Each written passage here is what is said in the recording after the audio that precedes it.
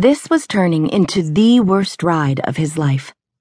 Jesse James Chisholm stared over the back of the meanest bull this side of the Rio Grande at the woman who parked herself just outside the railing of the Lost Gun training facility, located on a premium stretch of land a few miles outside the city limits. His heart stalled and his hand slipped. The bull lurched and he nearly tumbled to the side. No way was she here. No frickin' way. The bull twisted, and pro bull riding's newest champion wrenched to the right. He was seeing things. That had to be it. He'd hit the ground too many times going after that first buckle, and now it was coming back to haunt him. His grip tightened, and his breath caught. Just a few more seconds. 1003, 1004. Jesse!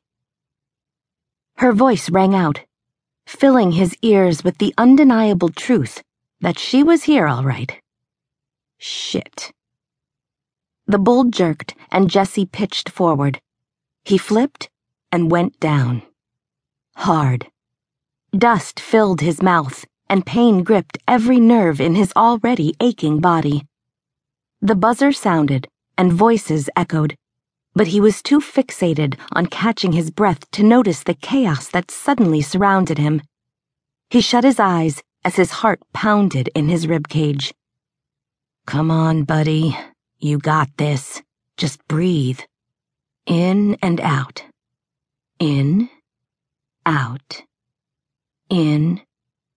Jesse, oh my God! Are you all right? Is he all right?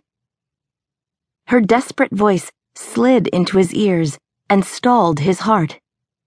His eyes snapped open, and sure enough, he found himself staring into a gaze as pale and blue as a clear Texas sky at high noon, and just as scorching.